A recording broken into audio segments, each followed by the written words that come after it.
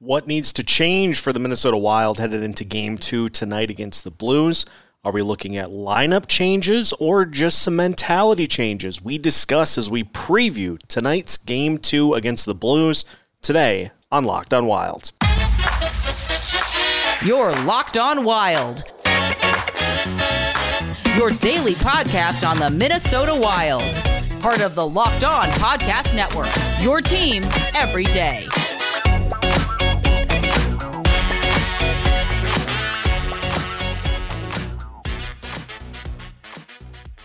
Welcome to another episode of Locked on Wild, your daily Minnesota Wild podcast, part of the Locked On Podcast Network, your team every day. Thank you for making Locked on Wild your first listen each and every day. And just as a reminder, Locked on Wild is free and available wherever you listen to podcasts.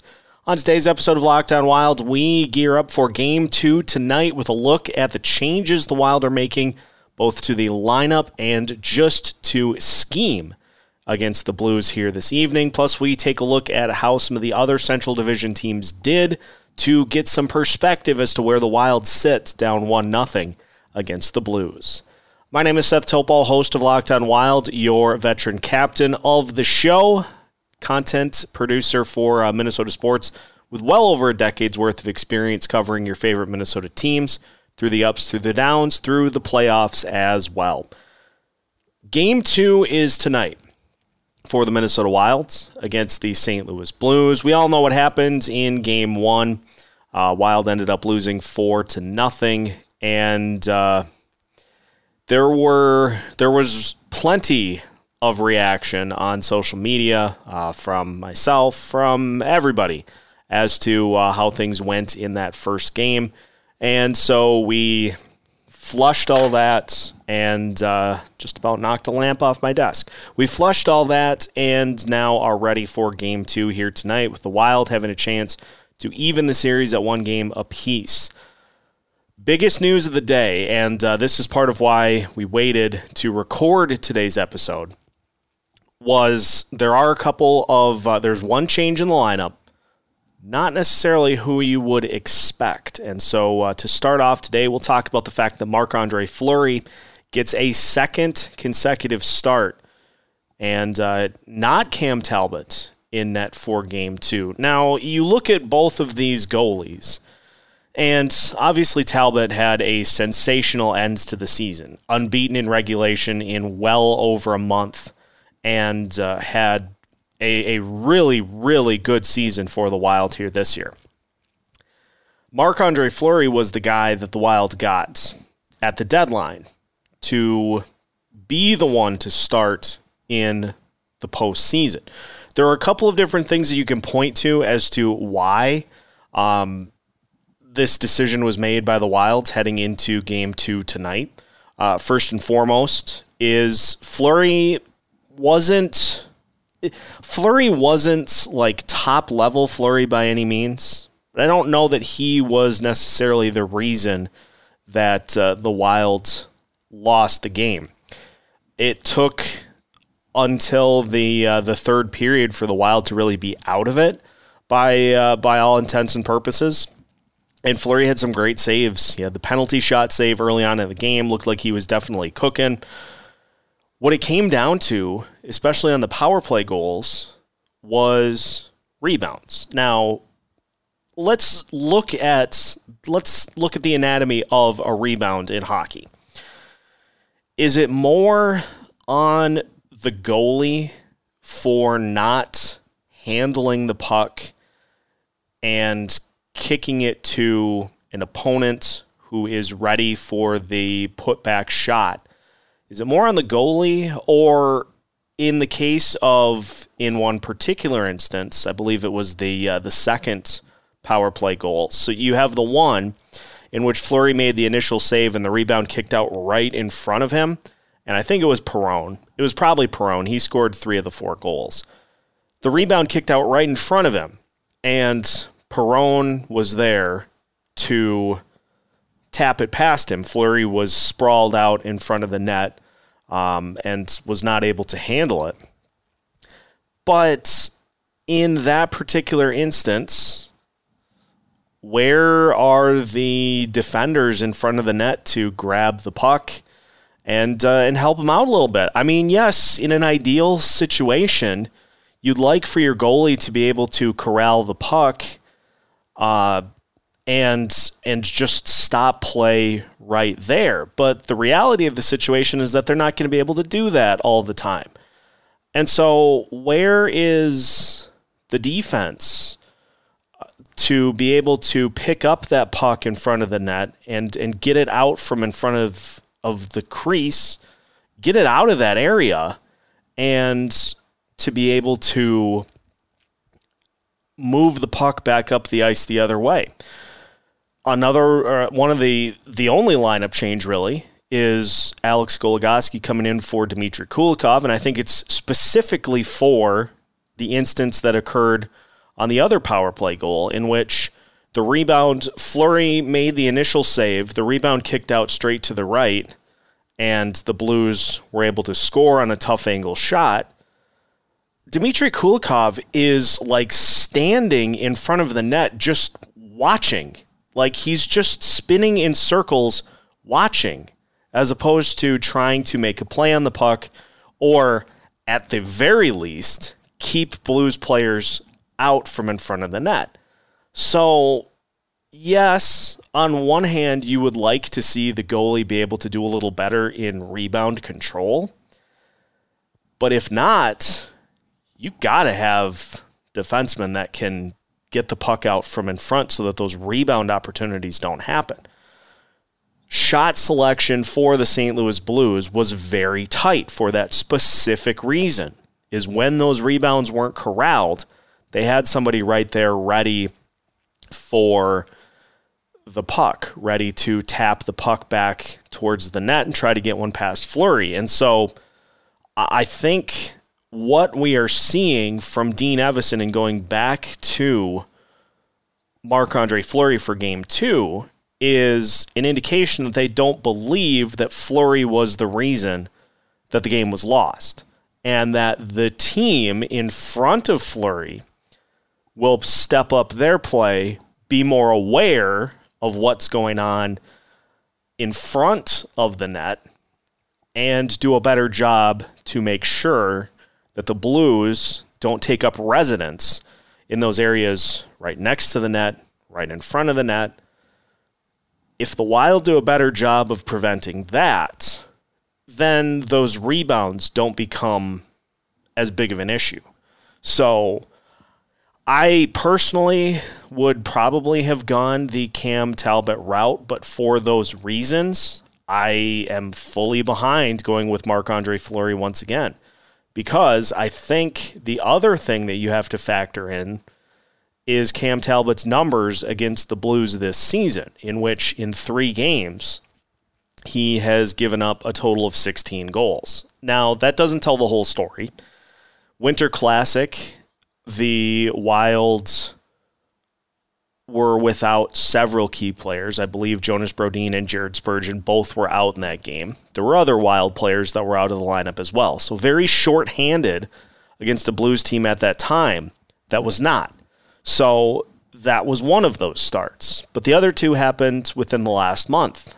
And you had Jordan Greenway out of the lineup for sure. Matt Dumba was out of the lineup as well. But a closer to healthy Wild team that took on the Blues in those games. And Talbot still gave up 6 and 5 goals in those games. So it's a situation of Marc-Andre Fleury, this is why the Wild got him. And he knows what needs to happen in the playoffs. And the Wild know what they need to do in front of him in order to make Game 2 a different result. And I feel like it's a safer bet that Fleury is not going to have a similar performance 2 games in a row in the playoffs. And again, of the list of issues for the Wild in Game 1, he is far down the list. Maybe not far down the list, but he's down the list. compared to where some of the other things fall in. And so Marc-Andre Fleury in net for Game 2. The change that we mentioned, Alex Goligoski in for Dmitry Kulikov. We'll talk about the impact that has because the Wilds get the plus-minus king back in the lineup on defense. And so we'll break that down for you as we continue to gear up for Game 2 of Wild Blues here today on Locked on Wild. Today's episode is brought to you by Rock Auto. With the ever-increasing numbers of makes and models, it's now impossible for your local chain auto parts store to stock all the parts you need. Why endure often pointless or seemingly intimidating questioning like is your Odyssey an LX or an EX? And why wait while the person behind the counter orders the parts on their computer, choosing the only brand their warehouse may happen to carry? You have computers with access to rockauto.com at home and in your pocket. You can save time and money when using Rock Auto. Why choose to spend 30 to 100% more for the same parts from a chain store or car dealership? RockAuto.com is a family business serving do-it-yourselfers for over 20 years, and RockAuto.com's prices are reliably low for every customer. They have everything you could possibly need from brake parts to tail lamps, motor oil, and even new carpet. So head to RockAuto.com right now and see all the parts available for your car or truck. Make sure to write Locked On in their How Did You Hear About Us box so they know we sent you. Amazing selection, reliably low prices, all the parts your car will ever need. All at rockauto.com. Continuing today's episode of Locked on Wild, once again, thank you for making Locked on Wild your first listen each and every day. For your second listen of the day, make sure you head over to Locked on Blues to get the intel on the St. Louis side, how they're feeling up 1-0 heading into Game 2. Alex Goligoski back in to the lineup for Dmitry Kulikov, and we keyed in on it in our anatomy of a rebound in the reason, by and large, that Dmitry Kulikov is not in the lineup for Game 2. And it boils down to just a little bit too much kind of watching and not playing the puck. I mean, you can't get caught in the vacuum in the middle of the net with no idea what's going on. And so, yeah, it looked bad, and that's not to say Kulikov didn't have moments throughout the rest of the game. It's just you can't be doing that kind of thing here in the playoffs where everything gets magnified, and I fully support and stand by the decision to give him a breather here in this game, because you've got your best plus-minus guy on the team in Alex Goligoski, who is, throughout the regular season, was just bizarrely good in that category. A plus 41 on the season. And so a player who I think just as a veteran knows a little better, and Kulikov is certainly a veteran himself, but you put him on that third line with John Merrill, and I think it's a fine way to go to try to make one tweak to this lineup for a specific reason. This has been one of the things that Dean Evason has done all season long, is he has given this team an opportunity to fight out of things and get back on track. So I imagine we're going to see pretty much all of the same line combinations with the exception of Goligoski in for Kulikov, because it's been a good lineup all season. And so you don't want to hit the panic button after one game in which we have to address the fact that the Wild had several stretches in which they really were as close as you can come to scoring without actually scoring. Hit the post 3 times. So the lineup in and of itself had opportunities. And, Husso standing on his head in Game 1 is not something that is necessarily going to happen again if the Wild just gets one of those opportunities to cash in. And I think the complexity of the game changes entirely if the Wild get a goal to make it 2-1 as opposed to the Blues scoring to make it 3-0. I think the game was so close to, despite the score, I think the game was so close to tipping back towards the Wild. They had, when they got to where they were playing their style and not the Blues style of hockey, they played well for large stretches of the game. And so it's Dean Evason saying, I believe in these guys to get it figured out and to be better here in Game 2 and to take care of their business to come away with a win to tie this series up at 1-1. So this is nothing new from Dean Evason, believing in this lineup to do their thing and to come away with the win here to tie this thing up. So I can't really object to that because it's a formula that's worked pretty much all season. Now, obviously, there is a sizable mental block that has occurred over the last couple of seasons against this St. Louis Blues team. The Wild are 0-10-1 against the Blues in their last, something like 0-10-1 in their last 11 games against the St. Louis Blues. Blues have owned this series over the last couple of seasons. At some point, something's got to give to tilt it the other way. We saw that in the series last year against the Vegas Golden Knights. The Wild dominated the regular season play.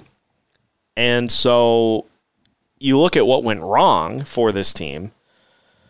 Too many penalties.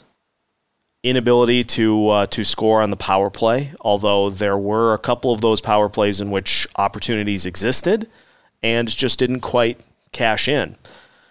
So if the Wild can limit, and this isn't rocket science, there are a lot of people that are on the same train because it's exactly what has to happen. The Wild can win this series if they don't get pulled down to the level that St. Louis wants to play. And I know it's a little bit different scenario, but look at what the Colorado Avalanche did to the Nashville Predators. Again, there are differences, but Nashville, a physical team that tries to frustrate the opponent and then take advantage on special teams. The Avalanche are not a team that is necessarily built to play at that particular style. And so they just took care of business from the get-go. They were wheels in full motion as soon as the opening puck dropped.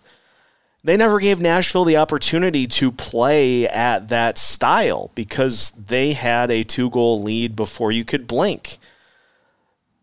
Again, some differences. David Rittich is not Ville Husso, and the Colorado Avalanche are the best team in the Western Conference. Nashville certainly isn't, but I think in terms of how the Wild can take away the ability for St. Louis to do their thing is by getting to doing theirs quicker, by getting out to an early lead. Take the ability for St. Louis to do that, make them have to play catch-up the rest of the way so they can't get a 2-goal lead and just body people the entirety of the rest of the game.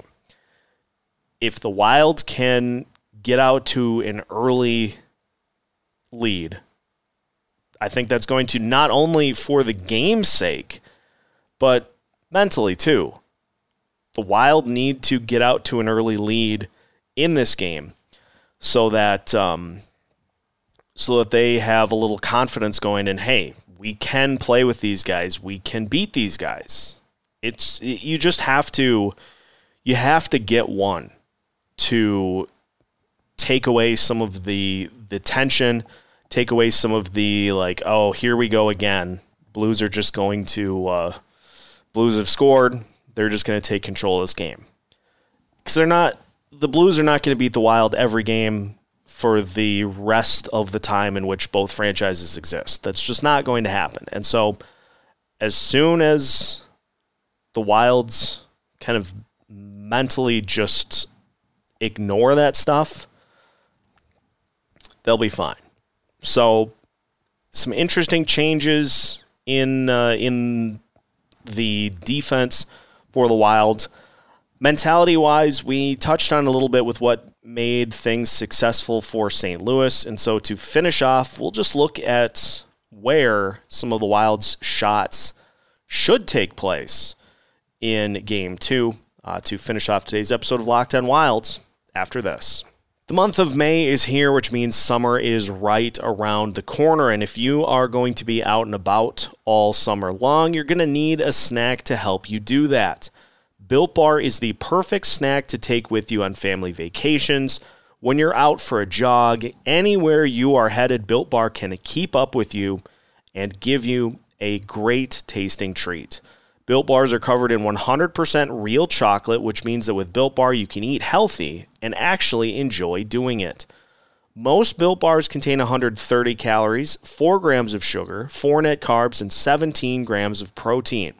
Compare that to your standard candy bar, which you probably have been carrying around with you up until this point, and you'll be right around 240 calories, 30 grams of sugar, and dozens of net carbs.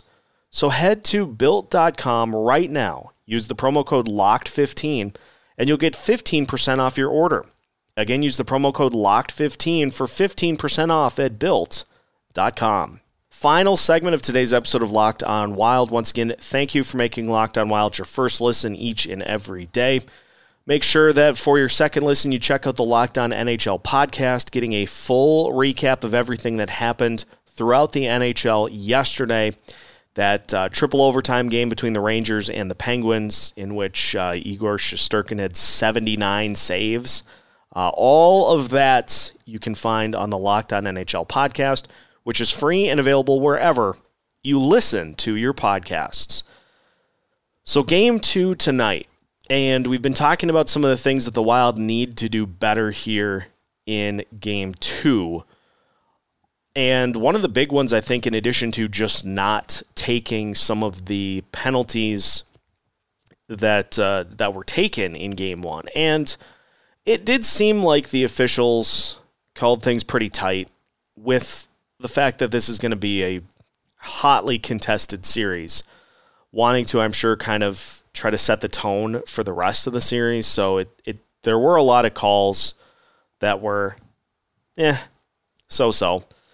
So in addition to trying to stay out of the penalty box and not, I think the retaliatory penalties is the one that that's the biggest sticking point. The Tyson Jost penalty, after he had just drawn one on the Blues, he immediately gets called for a slash to negate a power play opportunity. Kevin Fiala had one late in the game as well. So there are going to be penalties on both teams, but just not immediately retaliating and drawing a penalty yourself.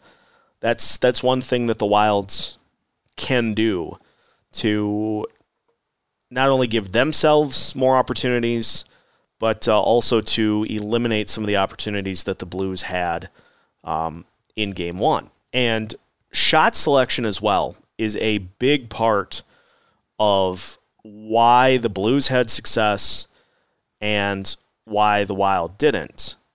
A lot of time, because the Blues made it a conscious effort to eliminate the possibility to get to around or in front of the net, a lot of the shots that the Wild took came from further out in the zone, which led to some